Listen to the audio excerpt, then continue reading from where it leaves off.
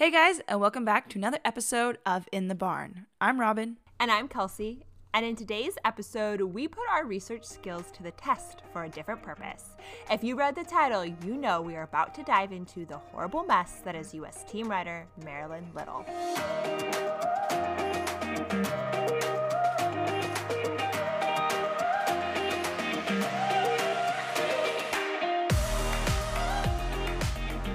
So in case you guys haven't noticed, you didn't read the title, we are about to talk about Marilyn Little and dive into her controversies, what has happened with her career over the last, few years. It's a lot. I mean, it's a lot and it's not a lot because I feel like some of this is just unknown still, but she just operates in a very gray area and has a lot of really questionable people surrounding her.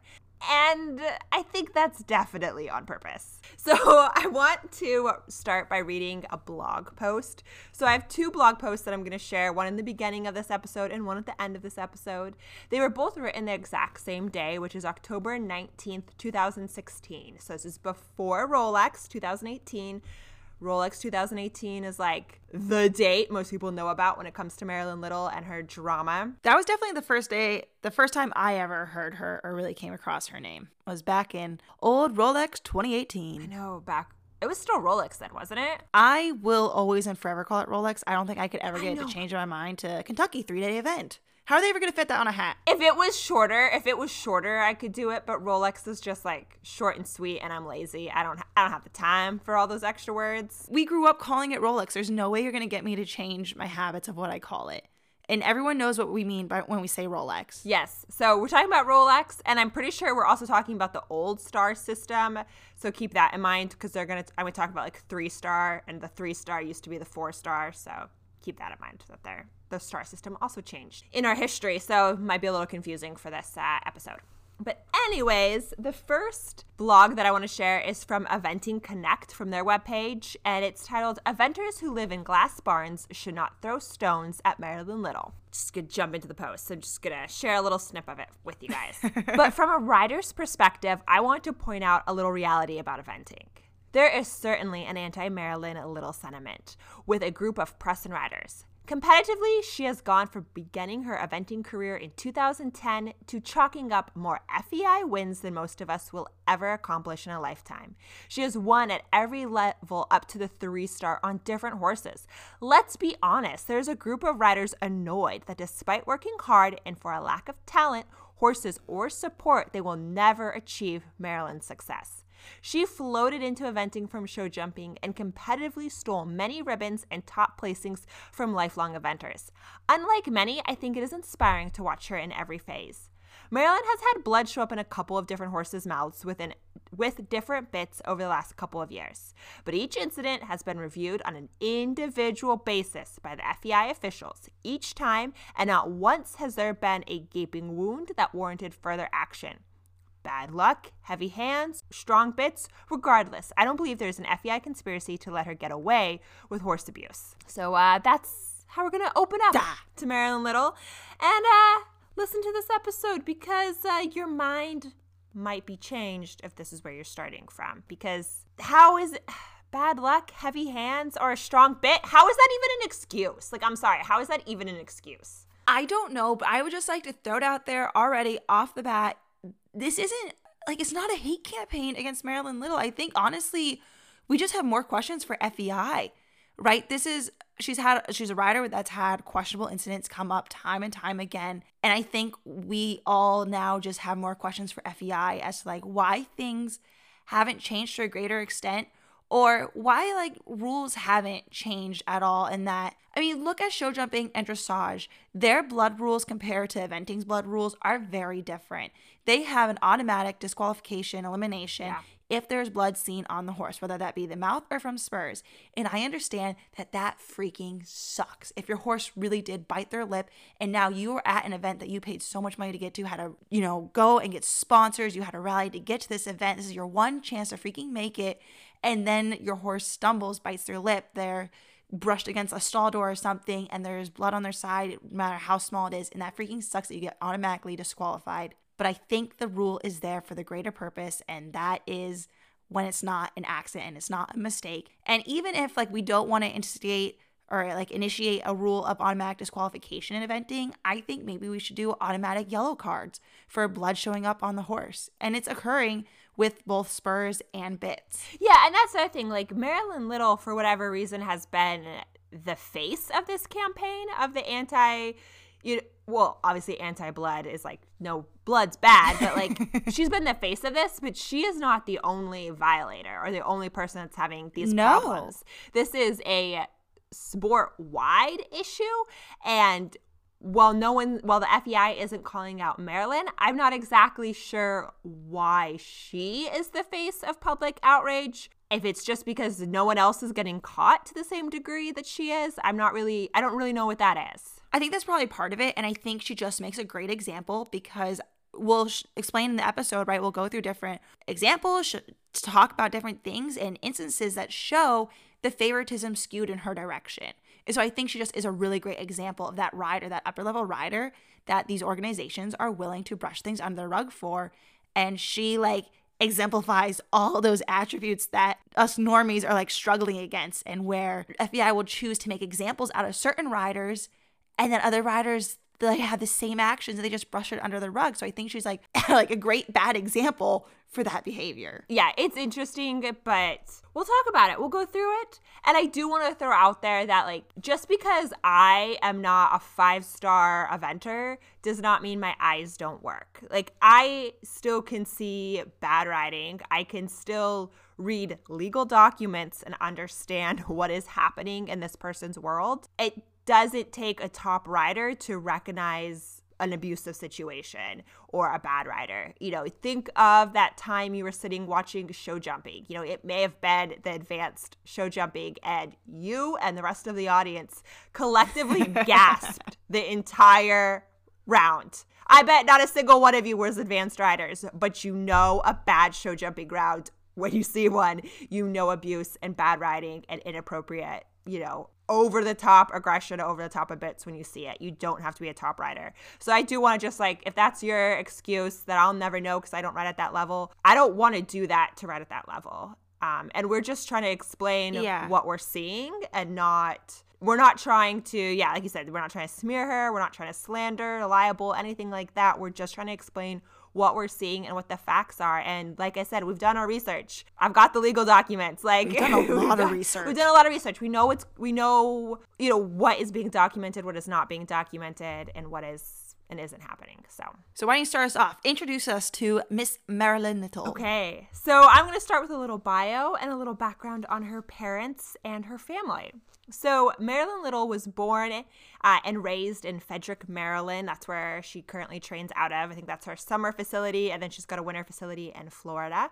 She was born December 1st, 1981, so I think she's turning 40 this year. So happy 40th birthday. That's not exciting at all. It's horrible. I'm turning 30 this year, so I'm sure her and I mentally are about in the same place. Those birthdays that end in 0 are a little intimidating. She is really hard to find on the onlines. Like, I wanted to find her biography from her and use her own words. I could only find her website by using the Wayback Machine, and of course the About page wasn't one they had a screenshot for, so that was frustrating. She also isn't on Facebook. She has an Instagram page, but she barely uses it, so I don't know what her sponsors are getting out of her, because aren't you supposed to post sponsored content constantly to promote them?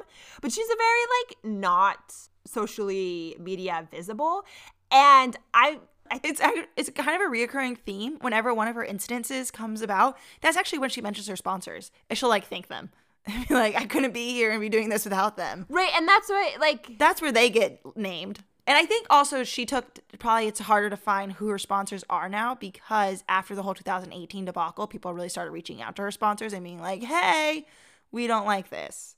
And so they probably just don't. They're like, we'll sponsor you, just don't let people know we sponsor you. Well, that defeats the purpose of sponsorships.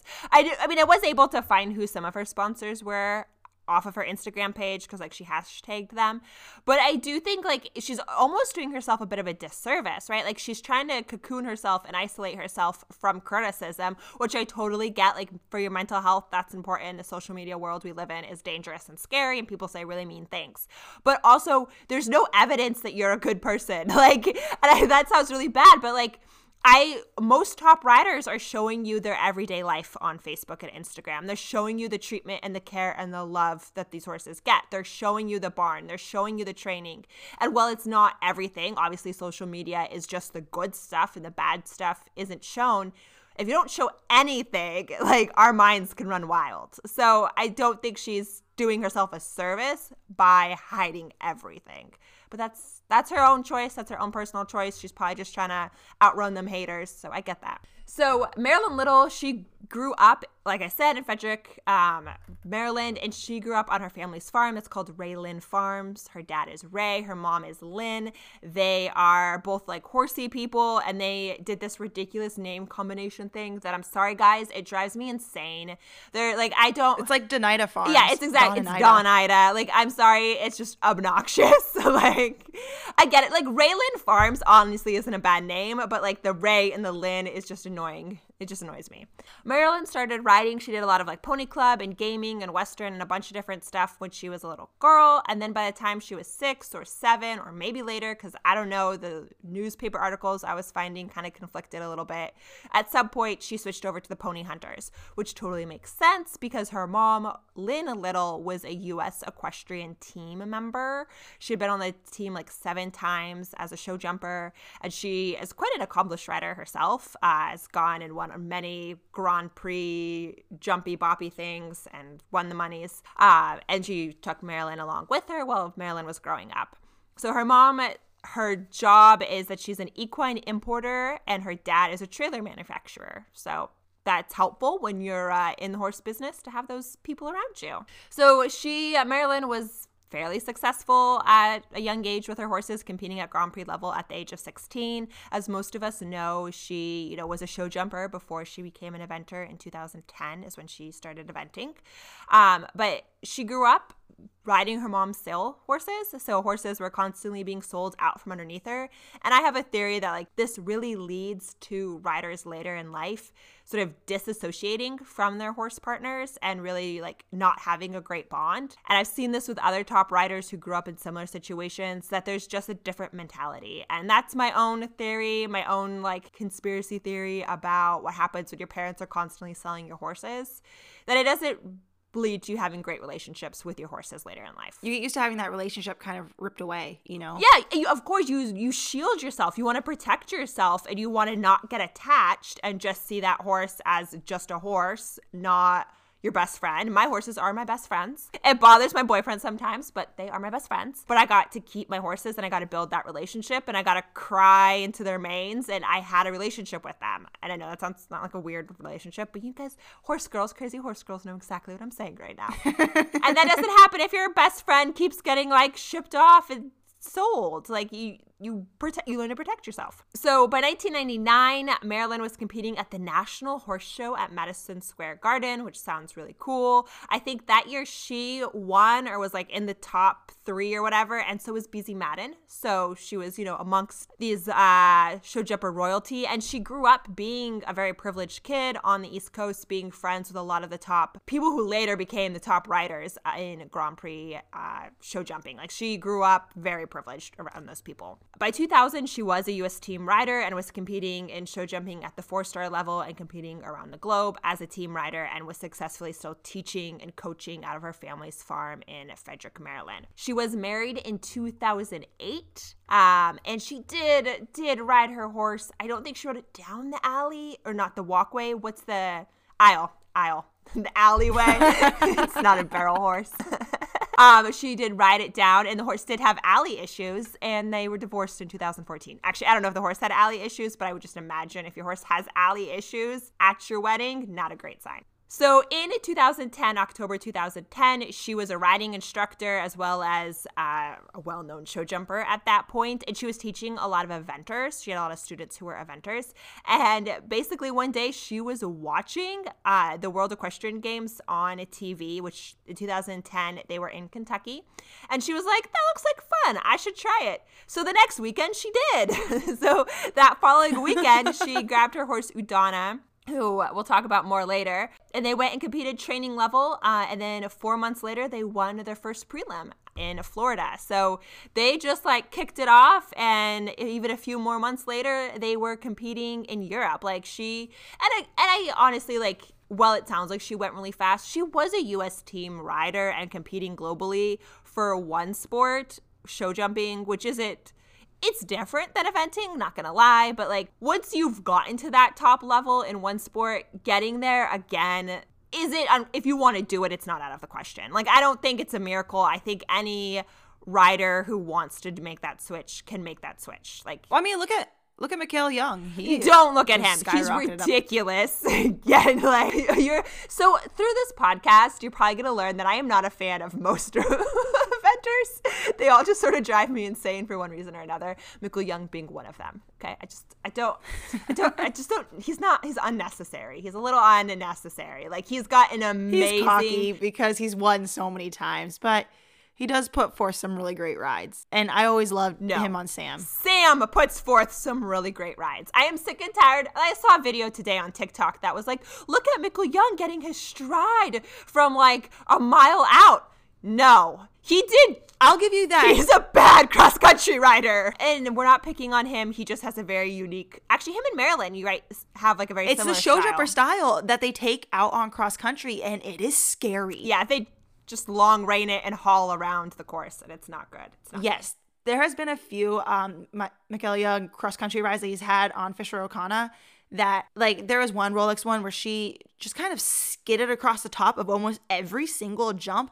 And at the end, I remember Jim Wofford did a, like, little recap of that course that day, and he, like, talks about his ride and goes, he had a lot more missed strides than he had of hit strides in this course. And I was like, yeah, that was not a pretty one. He still won, of course, but like his cross country scares me sometimes. Yeah, no, and I remember watching Rolex and him going around, and even like the commentators were like, this is not good. Like, yeah, he's doing fine, but like this is not ideal. I don't even know where we went with that, but back to Marilyn. Oh, the point being that if you want to make the swap, you can make the swap. By 2015, Marilyn was competing on the U.S. eventing team, and they won the 2015 Pan American Games. And this is a big deal. You're going to see this Pan Am Games mentioned a lot because when you're looking at sort of her success with eventing, that win came after a bit of a medal drought for the United States eventing team and was seen as a really big success. And she's contributed to being the reason they won because it came down to the last second in show jumping, and she's a show jumping pro, obviously. And she also won individual gold at that competition. So she not only did they win team gold, she got individual, and like, good on her. But I do think she gets a lot of praise and a lot of like people protecting her because of that. And they're not, like, we'll show you the documents in this episode. They're not, like, hiding that. That's, like, a well-known fact. In 2018, she was riding Scandalous or Kitty. They were doing great. They were winning all the things and the stuff. And they were supposed to go, I did look this up now. They were supposed to go to WEG in 2018, but she had to pull out. But she had an injury. Yeah, she got injured. And then Kitty, I just want to talk about her for a second. She is co-owned by Michelle Manders and Phoebe Manders, who I don't know who they are. I'm sure they're great people. They've actually owned a couple of her horses. I think they own Smoke on the Water as well. I've seen their names pop up. But also, Jacqueline Mars is a partial owner in Kitty. And Jacqueline Mars, if you don't know who she is, Jacqueline Mars is heir to the Mars Candy Bars fortune. So she's got like $30 billion to her name. She is basically the reason eventing can exist in the United States. The Mars family is one of the biggest sponsors. In fact, Marilyn Little just won like $50,000 at a Mars eventing showcase. Yeah. Like, the Mars family has, or Jacqueline Mars specifically, has done a lot of donating and supporting of the team riders. And I just think it's interesting that she is an owner and still is an owner in Scandalous, despite all the issues around Marilyn. And so does Jackie know something we don't know? Or what is that relationship? Like that to just be the biggest supporter of eventing and support Marilyn by owning her horse is just interesting to me. A lot of wires becoming crossed that I'm curious on how they untangle, you know? Yeah, for sure. Especially since Jacqueline has power in this community. Oh, yeah. I mean, we'd be ignorant to say that those that hold the money do not hold the power, because they definitely do, and they sway many, many decisions. For sure. And I was looking up Jacqueline Mars because I think it'd be interesting. We should do a little bit of a podcast on her at some point. But her ex-husband, who is a Vogel, if y'all watched, I don't know what those videos are, but you know. Oh my God. You know if you know about the Vogel boot commercials. Vogel boots. Every single time. Our mom used to sit us down and watch these VHS tapes and the guy in his Vogel boots. He loved his Vogels. It haunts me to this day.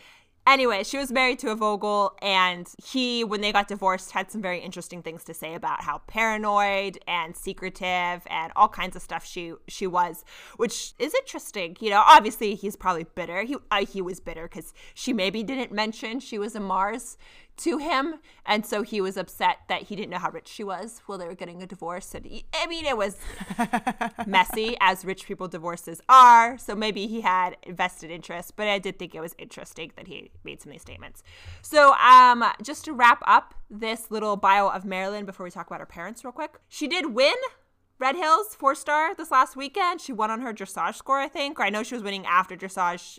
I think she probably went clear. I think she went clear the rest of the time. So she's still out there. She's still competing. Obviously, 2020 was a quiet year for everyone. Things are starting to pick up again in 2021. So we'll see what she gets up to this year. So before I hand over the microphone to Robin, I want to talk about... That's me. That's you're Robin? I am. Oh. That's what I've been told. That's what my mom told me, so hopefully that's true. Mish, what if your mom lied? Like, what if you pulled out your birth certificate and you're like, my name's not Robin?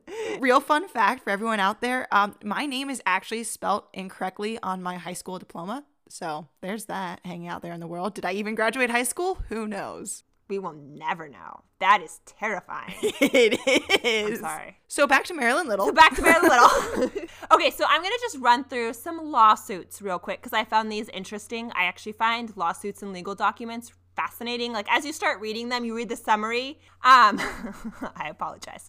So the first lawsuit is from, it kind of wrapped up, it looks like in March 2012, so a few years ago.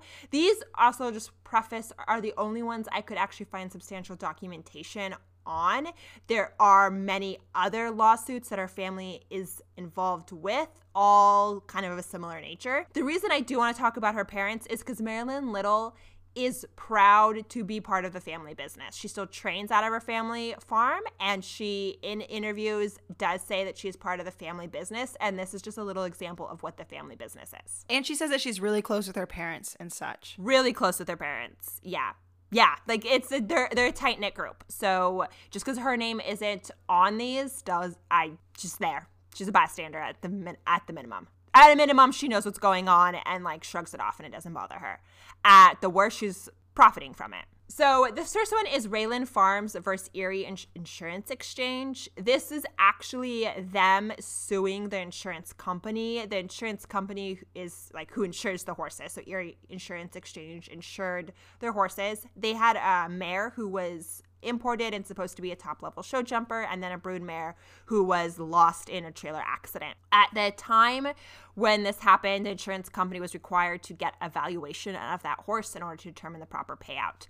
The insurance company did not take the proper steps to get that valuation done and just countered and said, your horse is worth $200,000 and we'll pay you that. Her parents countered and said, no, the horse is actually worth $1 million and we would like to be paid the $1 million valuation.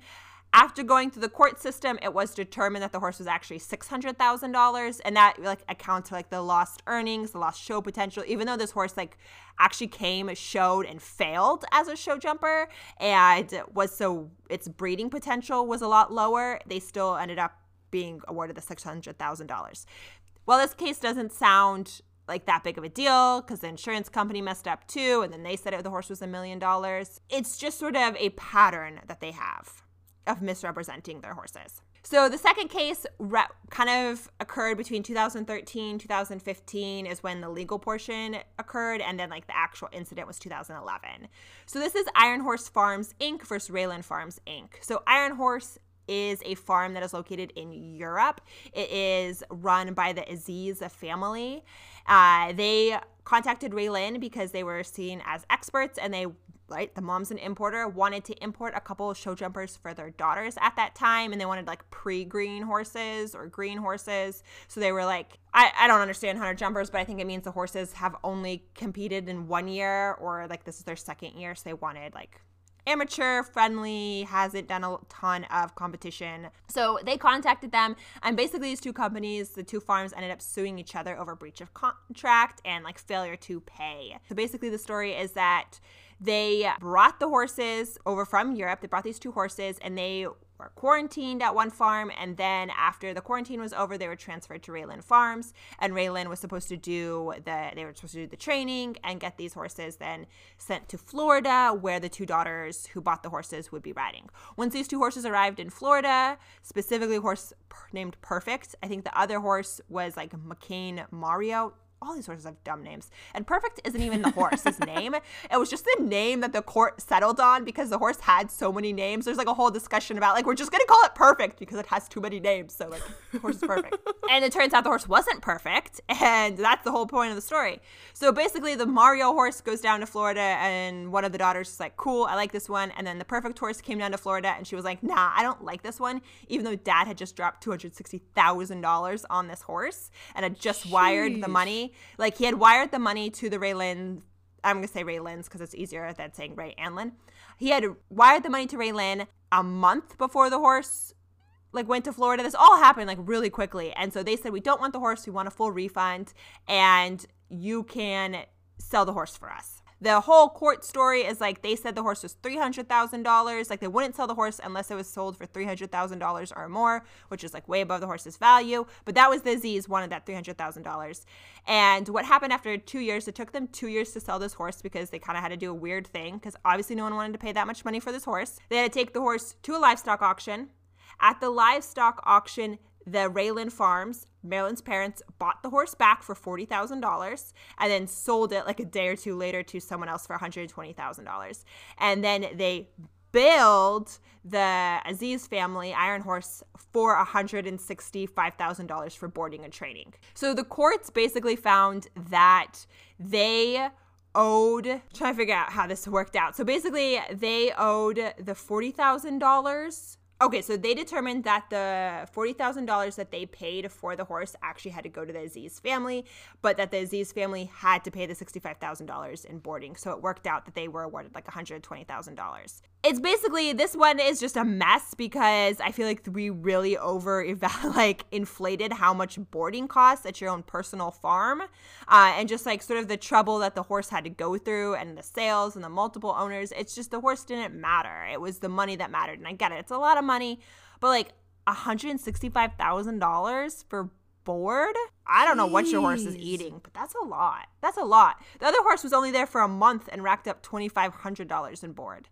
Again, I don't know what, because everything else, and you're going to be like, oh, maybe it's the vet bills from quarantine. No, all of that was paid by Aziz, their family, prior to the horses arriving. So like vet bills, there's a bunch of stuff that they were paying. Iron Horse was paying. The $165,000 was just board. Wow, they really... I just think that's interesting. So the last lawsuit I'm going to talk about, because this is the last one I have access to, is Bernard and Joan Carroll versus Raylan Farms, Inc. This one occurred, the legal proceedings occurred in 2005 to 2007. So this one's a little bit older, but this one's a little bit more interesting as well. So this is same situation. Raylan was hired in order to purchase and train and board a couple horses they imported from Europe. They basically ended up importing 7 horses for over $1 million for this family. Well, for their daughters. Again, same... Who imports that many horses other than Caroline Martin? Well, who imports that many horses? Caroline Martin, slow down. Like, what are you... Do you have a private plane? She has like a private plane that just like... I don't understand. She has multiple private planes. Like, it's just a lot of horses. It's just a lot. I see at least once a week a post of a new import, and I'm like, holy crap. It's another one. Yeah, it's so money. I don't know. Do your thing, girl. Like, I actually really like Carolyn Martin. Despite I don't like her business, but I actually really like listening to her. She's really smart, and I enjoy listening to her. So no shade. It just, I don't know. The import thing's weird to me. I just have questions. I just have questions. I guess, yeah, I just want to talk. I just want to have questions. Want to know more? Want to know more? You know, my horses all are like backyard Craigslist horses. So I guess I'm just not one to judge. I shouldn't judge is what I'm saying. We're in a different world. We don't even compare. I know. I'm thinking like Addie was $500. It's like for what she is, that was a lot. Fletch, we got Trin for free. She's a long-term care lease for the rest of her life. And Fletch was my most expensive one at $200. Yeah. So they spent over $1 million on 7 horses. Yikes. And basically what happened is that the Raylan farm, Marilyn's parents, were skimming off the top. So, for example, and all of this, like the Carls were only kind of aware of this, and most of it didn't come out until the discovery phase of the trial. And so they had to do a lot of court documents and a lot of motions in order to get like more things added to the court case, because it just like kept coming out because the Raylan farm wouldn't be honest about what was happening and like how much was being spent and who bought what for what. For example, Champigny, I hope I'm mispronouncing that because that's a horrible name, but this horse's name is Champigny. He was bought by the Carls, and I'm using air quote, by the Carls for $600,000. It turned out his actual price was only $400,000, and that the Raylins took that extra $200,000 as their commission. But we're telling them that they weren't getting a commission, that we're just doing this for free, like, and then we're going to train the horse, so we're going to do this part. Like, there was a separate deal, obviously, about how Raylan Farm was going to make money. This was not part of it. This also happened with another horse named Mimosa. I mean, this happened with every single horse. They just, like, they only had some of the information in the court document I was looking at because it just kept coming out. They didn't have all of it yet. So Mimosa, the horse was real cost. The seller received $90,000, but the Carls ended up paying $150,000 for the horse. And again, same story. They said that they were not taking any money for it, like off the sales price, like out of it. That's what they were telling the family, that it was like a secret profit they were making. So those are the 3 cases I had access to that I could find. And my understanding of how that one played out is that the Carls did get a chunk of that money back or whatever. They were found to be like the winners of the court case of the trial. I just didn't have access to all of the documents. Unfortunately, Maryland, some states are pretty liberal with what you can find online as far as court documents. Maryland is not one of those, and I think I accidentally ended up somewhere I was not supposed to be, and I got a very rude message on my computer, and it said that I could be punished and go to jail if I tried to log into this website or go and proceed any further. And I was like, okay, I'm good. But like there were references to other cases that were occurring in 2018 and 2019 that I found. I just couldn't get the documents too. So the last court case that I'm going to share with you, I found this in an article. I don't know where I found this. I think it's dressagenews.com. Titled this one, Dressage rider Carolyn Rothman, husband Benjamin Meredith, and Rick Rockefeller are sued in Palm Beach County Court over alleged fraud horse deal. And you're like, Kelsey, who are those people? Marilyn's last name between 2008 and 2014 was Meredith. This is her ex-husband. And I'm just saying, girl, I'm glad you got out because he doesn't sound like a very great guy. But tigers don't change their stripes. And I think if he was with her in 2008 when all those other, he's very similar to her parents. We'll just put it like that. And this lawsuit, Ruth A. Green is suing Benjamin and his new wife, Carolyn, who is a dressage rider, Team USA dressage rider as well, and a resident of Palm Beach. Essentially, Ruth A. Green is an older woman. She's in her 65s. She is 65. How many 65s? She's in her 65s, in her mid-60s, and she is someone who knows nothing about the horse world and the equestrian sport. She says that, not me. She put that into her documents.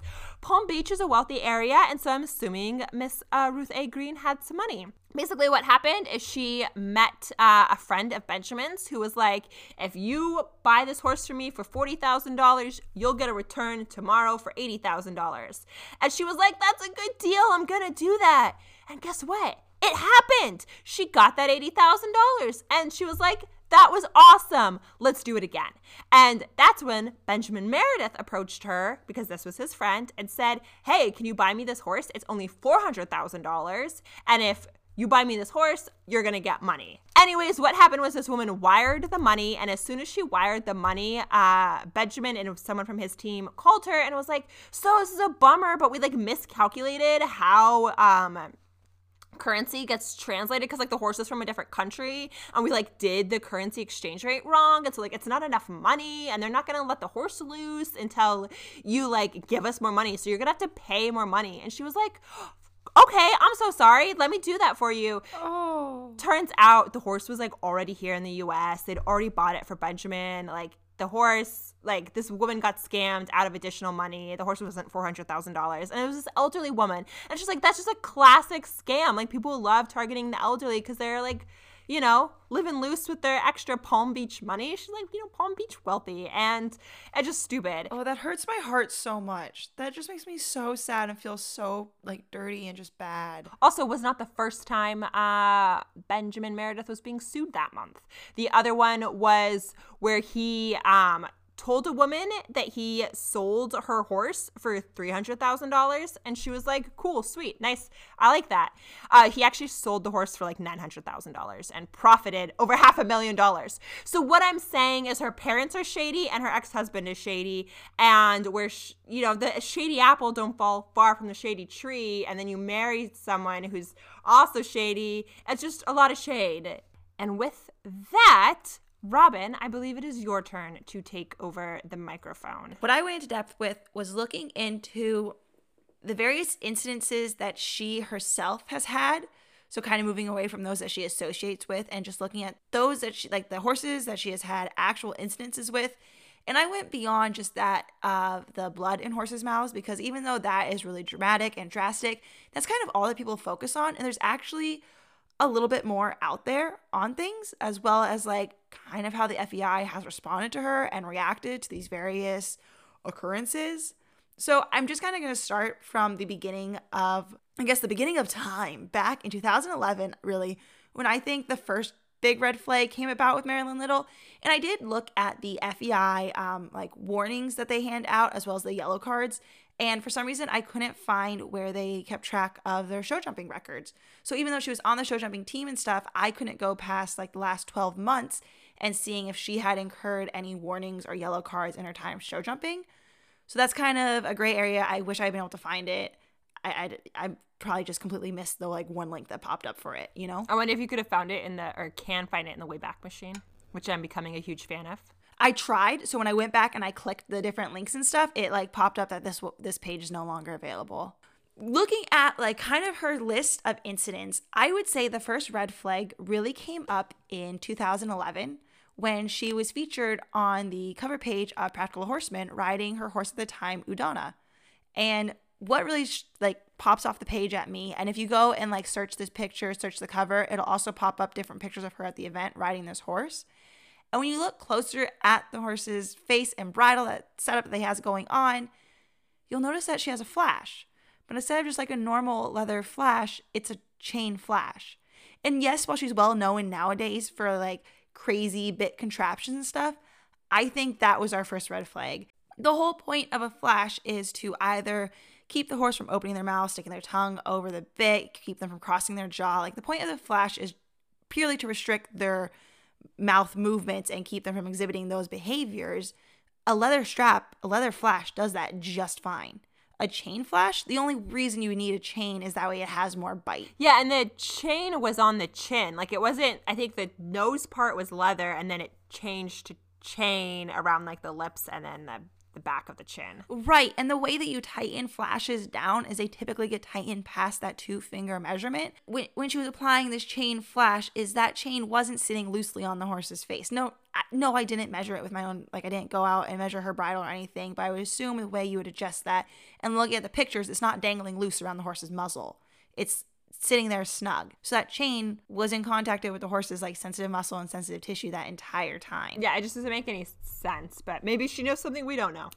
Yeah, maybe, potentially. When I looked into finding the different incidences that she's had with blood in her horse's mouths, I think the first one that I became aware of was in 2018. I didn't really know at the time that she had, I guess, a history of this occurring. And when I started looking into it, I got conflicting numbers on how frequently this has happened. The vast majority out there say it's 5 times, but I found quite a few different articles that actually says this has occurred 7 different times at events that she has been seen with blood in her horse's mouths. I could only confirm 5 of those, so those are the ones that I'll share. But events that she has been at, it ranges from 5 to 7 different times on various different horses that she has been seen with blood in her horse's mouths. I don't know about you, but I can count on one hand. Actually, I can count on one finger the number of times I've ever had blood in my horse's mouth in my entire time riding of like various different horses that I've ridden. I can count one time that it's happened. Marilyn Little's her first official documentation of blood in her horse's mouth occurred in 2015 at Galloway International CCI 3-star, and this occurred with her horse RF Demeter. And at the time, it was cleared by the ground jury, and it was determined that it was caused by a bite to the tongue. So the horse bit her tongue, therefore causing bleeding in her mouth. The next instance also happened in 2015, and this was at Fair Hill CCI 3-star, and this happened with a different horse, RF West Indy. The ground jury once again cleared her to continue and attributed this to a bitten cheek. And each time one of these instances comes about, she always has a nice floofy kind of like political safe word statement that comes out and says like, I would never do this to harm my horse. I strongly support the FEI. I understand the rules in place. And it's always like a very non-committal, it doesn't really take responsibility for much, but it's an apology or like a statement that says, I care very much for my horses. I would never let this happen to my horses. It's happened to my horses. Here are my sponsors. The third instance this happened was in 2015 again. So within 1 year, she has 3 different instances of blood in 3 different horses' mouths. This time it happened at Bocolo. It happened at Bocolo. It was a CCI 3-star, and this happened with RF Scandalous. And the ground jury once again cleared her to continue. It was ruled as the horse had bit her cheek, and she ended up withdrawing at some point due to a coronet band injury, but it wasn't due to the blood in the horse's mouth. The fourth incident where she had blood in her horse's mouth was in 2016 at Fair Hill CCI 3-star with RF Scandalous again, and this was attributed to a fitting issue with the bridle. At the time, the ground jury came out and said that they think it was due to too tight of a noseband and the bit causing a pinch, and that created enough friction that caused the horse to bleed in their mouth. If you recall from our noseband bitless episode, isn't that like determined to not be like, it's not supposed to happen or likely to happen? It's not supposed to happen. And also a lot of times, growing up, we would sometimes put dirty bits in our ponies' mouths because we were terrible little kids and didn't always clean our tack correctly. My pony would sometimes get rubs in the corner of her mouth, and she would get open sores a little bit or like cracked lips. And those never bled to any sort of extent of the pictures that you see when you look these things up. A lot of these pictures, like, while yes, it sounds relatively light that it was a bitten cheek, there's a lot of blood in most of these instances. A lot more than I think most would see. And I get it, head wounds, mouth wounds, they bleed a lot, but it's still a lot of blood. But once again, that 2016 Fair Hill event, the ground jury cleared her to continue. And then the fifth really big instance that just absolutely, I think, kind of blew it out of the water, and this is where I became aware of her, was at the 2018 Land Rover Kentucky, also known as Rolex CC 4-star event. And this happened with RF Scandalous again, and they attributed to it a bit lip, and potentially she hit her face on the landing of jump 3. And the ground jury cleared her to continue. And this time she took a bit of a different route in when blood came about, was that she noticed it in the warm-up arena, went and told the vets, had them check her horse over, clear her to go, and then said that apparently on jump number 3, RF Scandalous stumbled on the landing, and that's potentially where it reopened up because they saw and spectators saw blood in the horse's mouth later on in the course. The only thing is that when you start taking a look, like when you look at these instances individually, sure, they don't seem that suspicious. They don't seem like it's completely believable. Accidents happen. I've met my horse. I've seen her do stupid things. I understand that. Yeah. She like causes injuries to herself, and I would love her to stop, but she still does it. I think, if she wanted to attribute and say RF Scandalous has a habit of biting her lip, biting her cheeks, and biting herself when being ridden, and that is what causing the blood, I think more people will be willing to get behind that argument and back it up by saying it's attributable to this one horse. But the fact that we have over 3 years of repeat blood showing up in 3 different horses' mouths, that means something different. That tells a different story. You change the facts, you change the answer. If you're going to tell me then that upper level horses need bigger bits to control themselves, why is no other upper level rider having this occur? Yeah. And actually, when you do go look at FEI yellow cards and warnings, there is, I think, like 2 other riders that have had instances of this, but it's not to this degree. It's not to the same number of repetitions. So while it does happen, it's on a much lesser scale, and it only happens like once to these upper level riders in their 20-year-long careers. So how has she joined the eventing community back in 2011 and now in 10 years had 5 to 7 different instances of blood in her horse's mouths? That's all I'm saying. Yeah, and I will throw out, I do have a thoroughbred who is a lip biter. Like, it is obnoxious the amount of times he's bit his lip and taken huge chunks out. I don't know why he's prone to it. It doesn't happen while I'm riding. It happens in turnout. Never once bled from his mouth while being ridden. And it's something he's done his whole life. Like, he's a real bites his lips. And no blood on him. Not even like I don't find him with blood. It's you don't notice it until you're putting the bit in his mouth and you're like, no, not again. Stop doing that. Or your vet finds it. Like, he bit through his lip like last year, and my vet found it while she was floating his teeth. And like, he bit through his lip. No blood on him anywhere. And I see him every day. There's a lot of questions that come to mind. And when you look at the 2018 Rolex incident, that's the 5th time officially at like these big competitions that you've seen blood in this horse's mouth. But a lot of controversy started popping up even after her dressage, where when she came out of the dressage arena, people noticed the pictures showed that the flash was insanely tight on this horse's face. A lot of people that were backing her up, I know a big proponent or supporter of hers was Patrick McGoffin, who passed away in early 2020, but he was really close with Marilyn Little and was a very well-known, renowned instructor in Area 2 for up-and-coming riders, young riders, and some upper-level riders. And like one of his things that he would say when he was replying to everybody that was asking about the flash or saying, but don't you think the flash was too tight on this horse's face? You can clearly see it indenting the horse's skin, was that, well, she's just a snorter. All she does is flare her nostrils, so that's why it looks tighter than it is, right? And everyone says, well, there's ground jury there. They measure it. How could it possibly have passed if they measured it?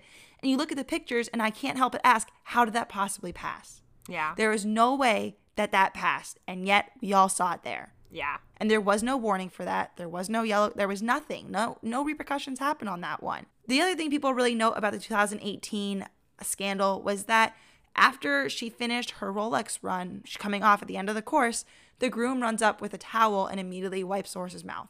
The first action isn't to start loosening the girth, take off tack or anything, it's to wipe the horse's mouth, which maybe they just have a habit of that in their barn. Maybe that's something that she has always done. I don't know, right?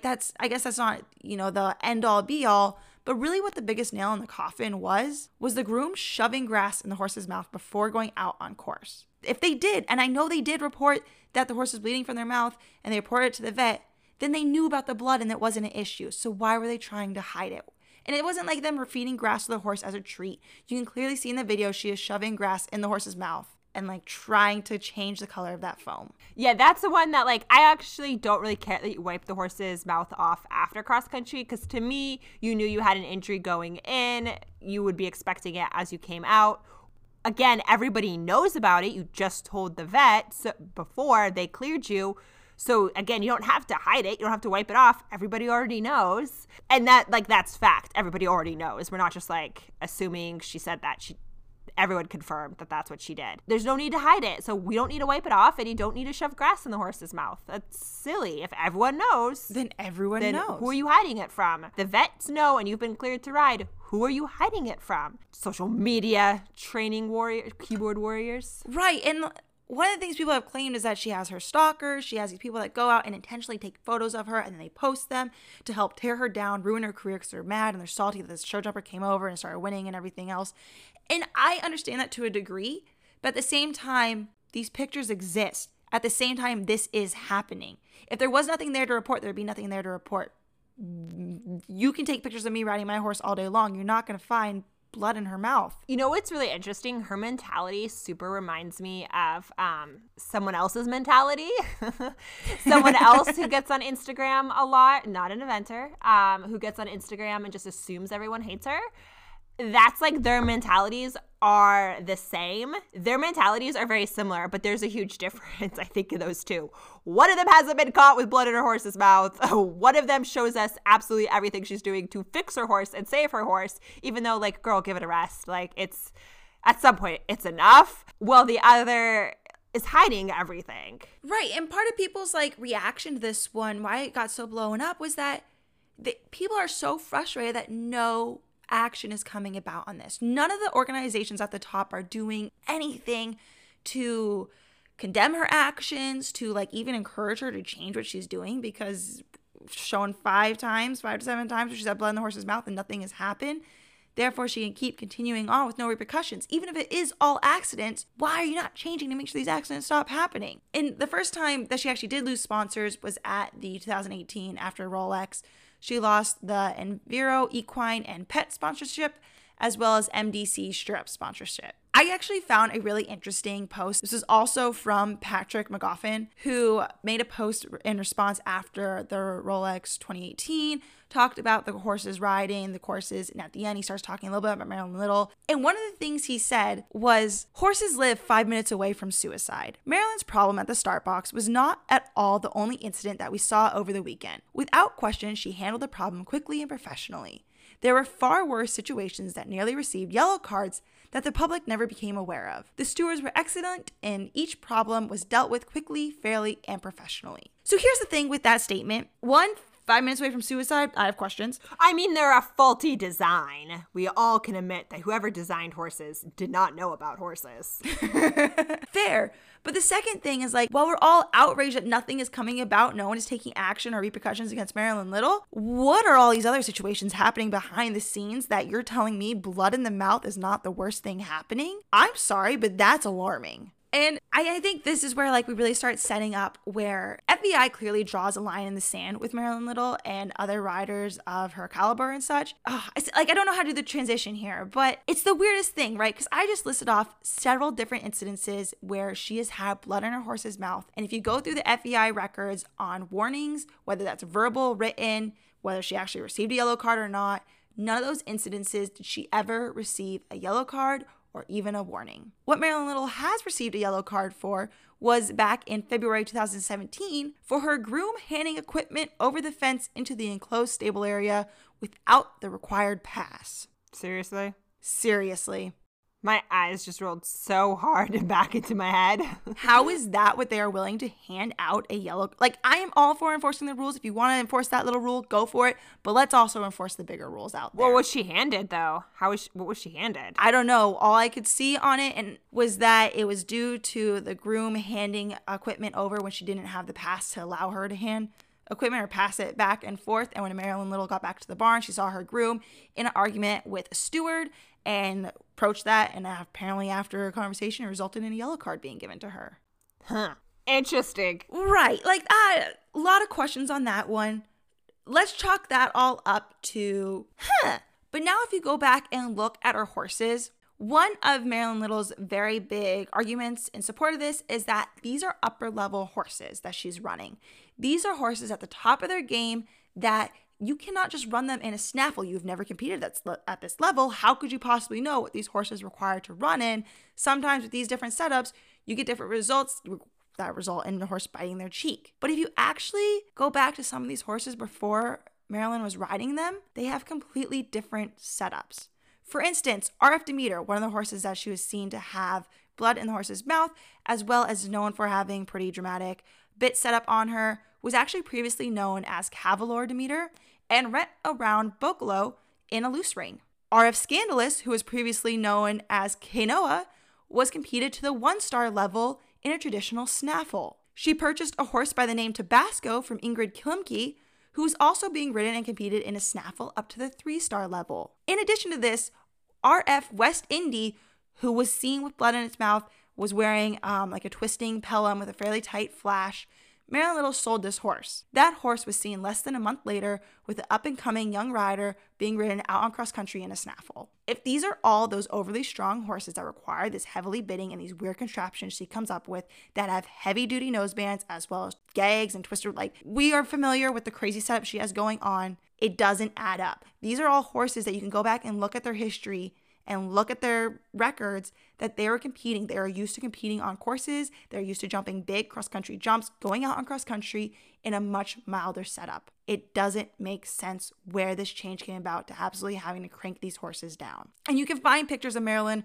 running these horses, riding them in the very beginning when she first gets them. RF Scandalous and Tabasco in the beginning, you can see her riding them in just simple snaffles. So it doesn't make sense, her argument behind why they need this heavy-duty bidding. I wonder if it's because when you, I know this comes from like show jumping a lot of times, right? You want that extra leverage because if your horse comes in too deep, you need to be able to pull them up by their head. So I do know there is this desire to use a little bit more serious leverage bits. And I get it. Like if you're jumping that high, the last thing you want is to come in too deep and make a mistake. So what if it comes from like the show jumping side of her that is thinking that this is what we do in the show jumping ring, so we also need to do it in cross country and stadium as well? Which, you know, I can give her the benefit of the doubt on that one. Not every horse is going to keep running in a snaffle. Sometimes you change, you have different cues, you know, things happen and change. But I think it just kind of highlights this big change in mentality and handling of these horses, because there is a difference between a snaffle, a gag, and like whatever the heck she has going on with RF Scandalous. Well, I think she's got that Hackmore leverage noseband with a double twisted, or quick twist, double twisted. What she was running Gudana in is actually, I think, even scarier because there was ropes, there was gags, there was chains. Like that was a whole contraption. I don't even understand what she ran Udana in. That one, like I at least understand the premise of Kitty's setup. I do not understand the other horse's setup. Like there are ropes going places where I don't know where that rope is going. But there's a middle ground, and she's completely missed the middle ground. There is a middle ground that like most of us would totally accept and understand. That when you get to that level, you need that certain level of control. You need to be able to, if you get into a tight spot, quickest way obviously to control a horse is through their face and be able to like get them out of that tight spot. That way no one gets hurt. But like she's completely missed that mark. I guess like kind of moving on, leaving the bits behind, because you can talk about that all day long. There's also another issue that I came across with her, and that was when she would ride RF Demeter. This really hasn't appeared to be an issue with RF Scandalous. I think they're just partly completely different horses, right? They different styles of endurance, different ways of running and going, but she had numerous falls with RF Demeter. And I'm not talking about her falling off. She had those too. What I'm talking about is her and the horse fall. And in fact, when you go back to the time frame when she was running RF Demeter, there's a recurring theme and a recurring history of her running this horse in a strange pattern. They start off really strong at the beginning of the course, and of course, like how most horses are going to end up at the end, is they're going to be more tired, jumping a little bit less carefully.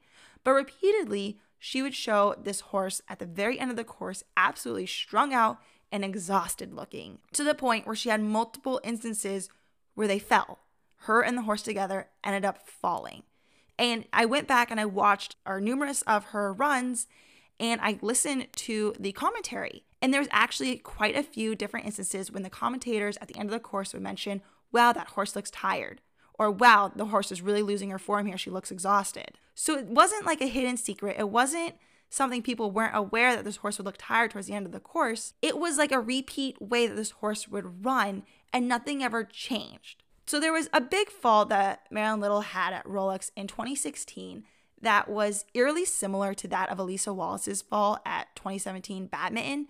And the reason why I bring this up is because I think it shows a really good example of how two upper-level riders are handled completely differently with pretty much the same fall. So in 2017, Elisa Wallace took Johnny, her horse, Simply Priceless, to Badminton. They ran pretty much the entirety of the course there at the very end. And you can kind of see them. They look, both horse and rider look absolutely exhausted. And Elisa Wallace has a whole apology about it, a whole video that kind of explains what was going through her mind at the time when it happened. But essentially, Johnny got to one of the end jumps and hung a front leg on it. and he kind of tripped and stumbled on landing, and Elisa Wallace popped off after he tripped, and they both like were exhausted, and she got kind of emotionally caught up in the moment afterwards, and many got upset with her because she lays back on the ground for a second and then stands up and starts undoing her vest, and she doesn't really make a move towards her horse. However, if you watch any of her videos, she does care deeply for her horses. You know, that's not really in questions, but people got really upset that it looked like she kind of neglected him at the end there. And she got absolutely destroyed for this. People were begging, like asking, why was she not pulled up sooner? Why wasn't more done? You could clearly tell they were tired earlier in the course. And she was absolutely raked over the coals for this fall. FEI, USEF, USEA all just hung her out to dry. They just left her there to be absolutely shredded. She ended up getting a yellow card from the ground jury that day, and her reaction was that, like, yeah, I deserved it. This was something I didn't really know to look for these signs. Now that I know it, as soon as I see this, I would have pulled up. I should have pulled up. Like, all day long, she accepts accountability for her actions and doesn't blame anything on anyone else. And if you go and watch her today, she's really taken a change to how she's doing her endurance training, as well as like, this hasn't happened again. However, if you look at Marilyn Little's 2016 Rolex ride, she has pretty much the same fall, where the horse is going strong at the beginning of the course and then gets absolutely exhausted. And at the end of the course, RF Demeter starts scrambling over a couple different jumps. And there's a combination right before the final table where she kind of scrambles over them, and on the back side of the jump, probably a few strides out, Marilyn Little gives a couple big giant kicks, gives her a smack on the butt with the whip. When she gets to the next big table, she kind of clambers over it and just crumples on the backside. Both horse and rider go down. You know, they're down for probably a couple of seconds. They get back up and walk off the course. In this instance, there was no yellow card given. There was no warning given. And it is pretty much the same style of fall. And in fact, to add insult to injury, she was late to the Rolex start box that day. She was late, and she didn't receive a warning or a yellow card for that. If you look at Blenheim, for Tammy Smith, she was late to the start box in a similar way, and she received a yellow card on that time. But Marilyn Little didn't. Granted, Tammy Smith apparently had quite the ugly ride, and she ended up retiring due to a lack of control, and maybe they just used the yellow card in that instance for being late to attribute other actions. That it would still apply to Marilyn Little's case, because it wasn't just her being late to the start box. She also ran a horse exhausted. Yeah, it's silly. Yeah, what makes you decide to give it to one and not the other? I get it. Everything is an individual circumstances. And I just, I'm not saying there's a conspiracy theory to protect her. I'm just saying there's efforts to protect her. I understand that it also depends on the ground jury. But how is the ground jury always skewed in her favor? Don't know. And I wanted to start Googling this Christian Landolt person, because he is the technical delegate that was at Fairhill in 2016 and is given a lot of flack for saying she was fine. And I'm just curious to know a little bit more about who he is. So it's on my to-Google list. Do you want to know a weird thing about one of her Fairhill events? Okay. At one point, she actually waved out and retired on course and then went and jumped another jump. What? And nothing happened. She waved out, she retired, and then jumped one more jump and then exited the course. And if you go and look through FBI stuff, so many other people get like yellow cards, warnings after continuing after like 3 refusals or something of even like a similar nature.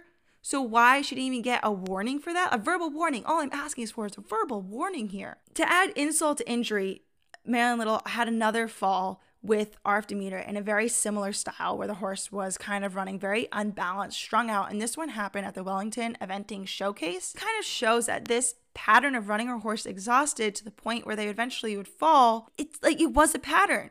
Not only did she fall at the 2016 Rolex, she also had a comment at her 2014 Rolex where she ran RF Demeter.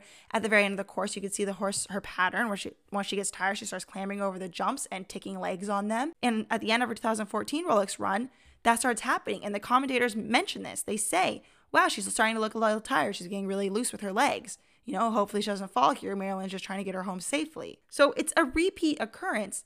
In 2017 at the Wellington Showcase, she had a pretty dramatic fall where both horse and rider hit the ground. RF Demeter rolled completely over the top of her, popped back up, trotted away, while Marilyn laid on the ground for probably like 15 seconds before she kind of got unsteadily to her hands and her knees.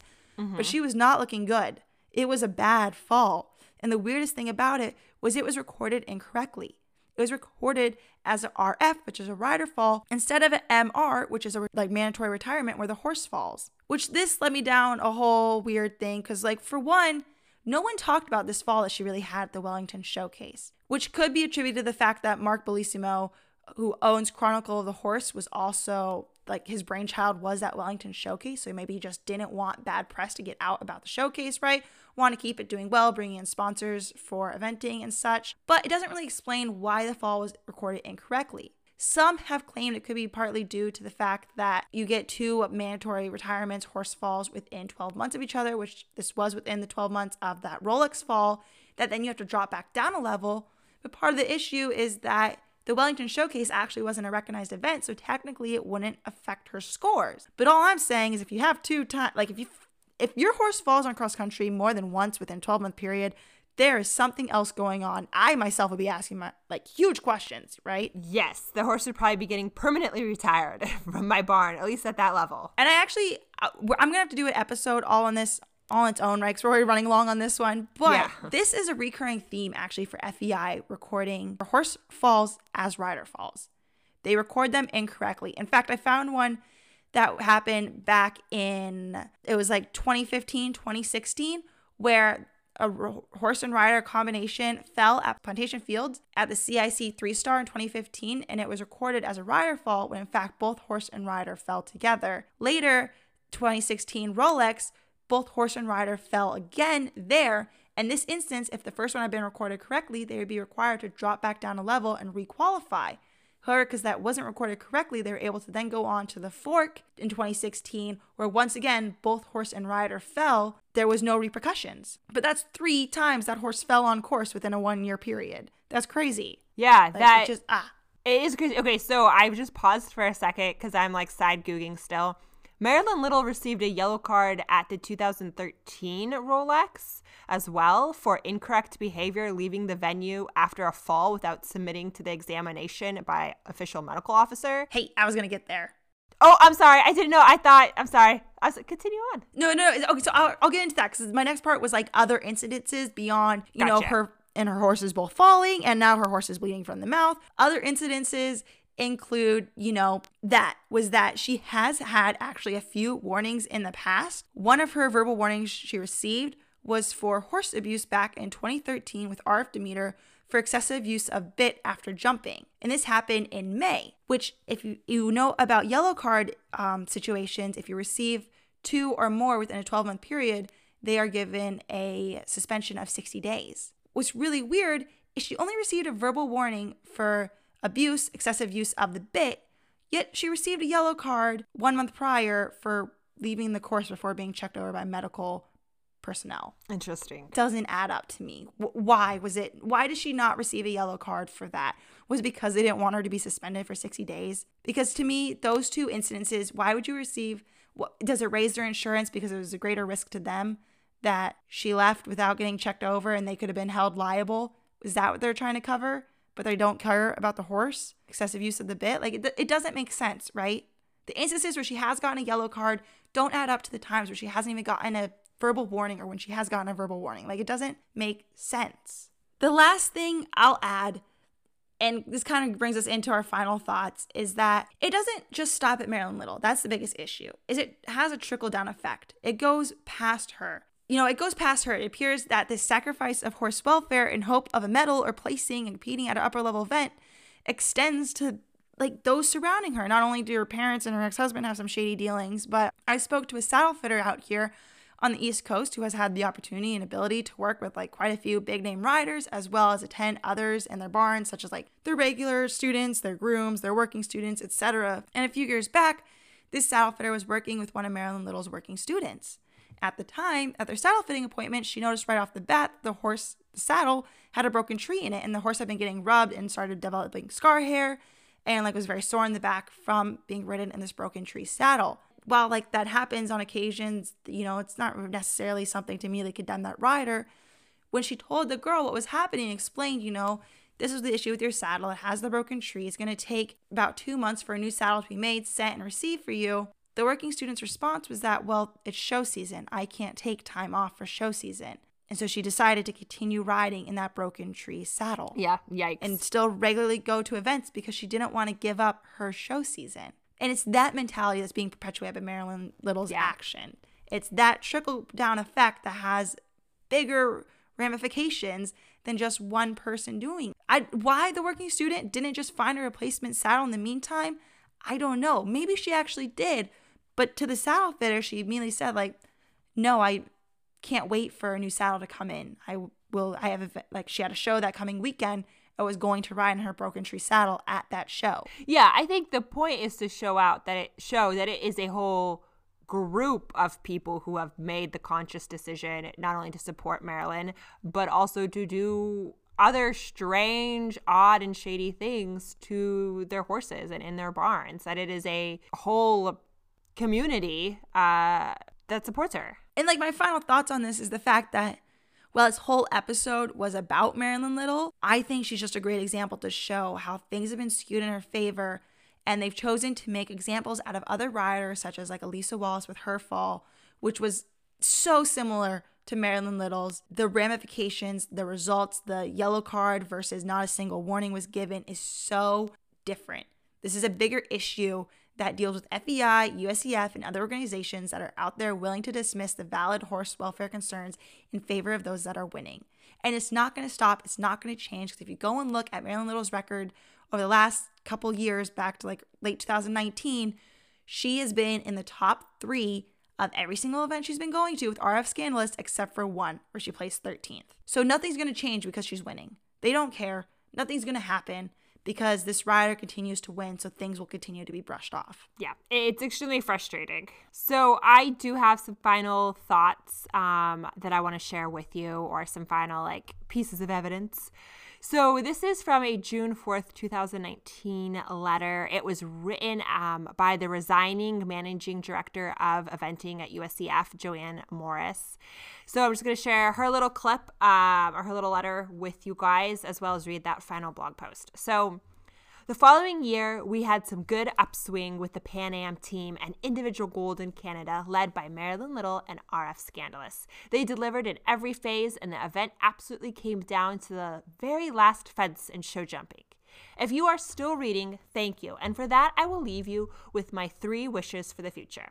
1, that more U.S. horses remain at the top of the sport for multiple championship cycles.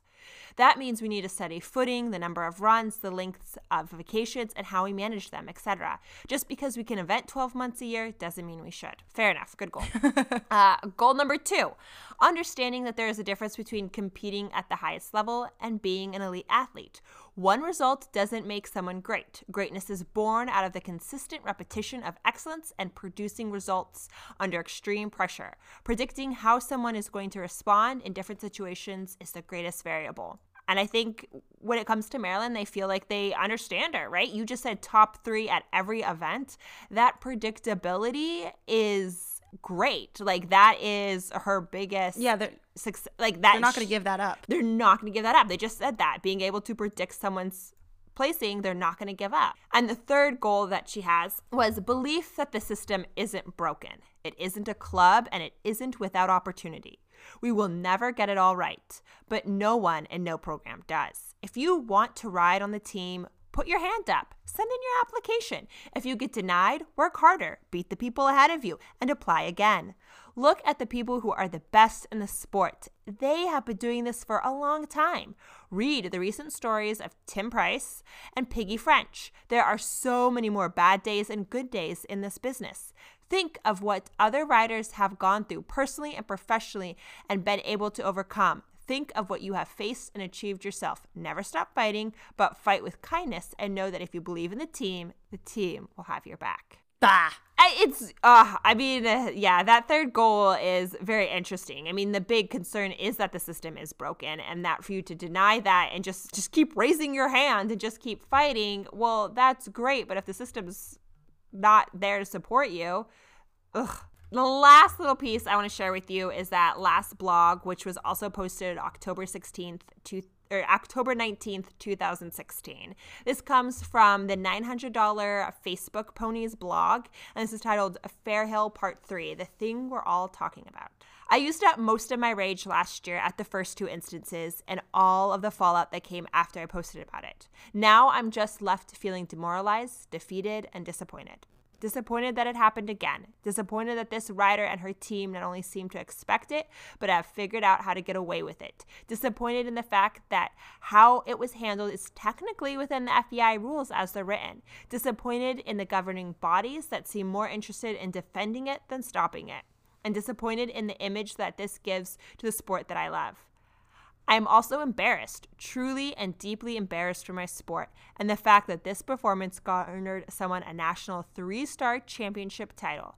The media can't even post any pictures or videos of the winning horse from cross country day because its mouth and chin are covered in blood. I think that says it all. Yeah, that's where we'll leave this. You're welcome to hit us up on Instagram or the emails to let us know your thoughts of Marilyn Little. If you think this is just a case of a strong bit, heavy hands, that she's really just that unlucky, or does she have an FEI guardian angel looking out for her? We were able to talk about a lot more information than I think is generally discussed when it comes to her name and surrounding some of the incidences or actions that have happened. Thank you guys so much for sticking with us through this episode. I hope you guys enjoyed it. I hope you have questions, comments, concerns. Let us know. You can always reach out to us on Instagram at inthebarn.pod. Remember to stay safe, stay classy, and stay in the saddle. Then keep blood out of your horse's mouth. Yeah, no bloody mouth. Yeah, try that bitless. See if that helps. Try that bitless. Bye, guys.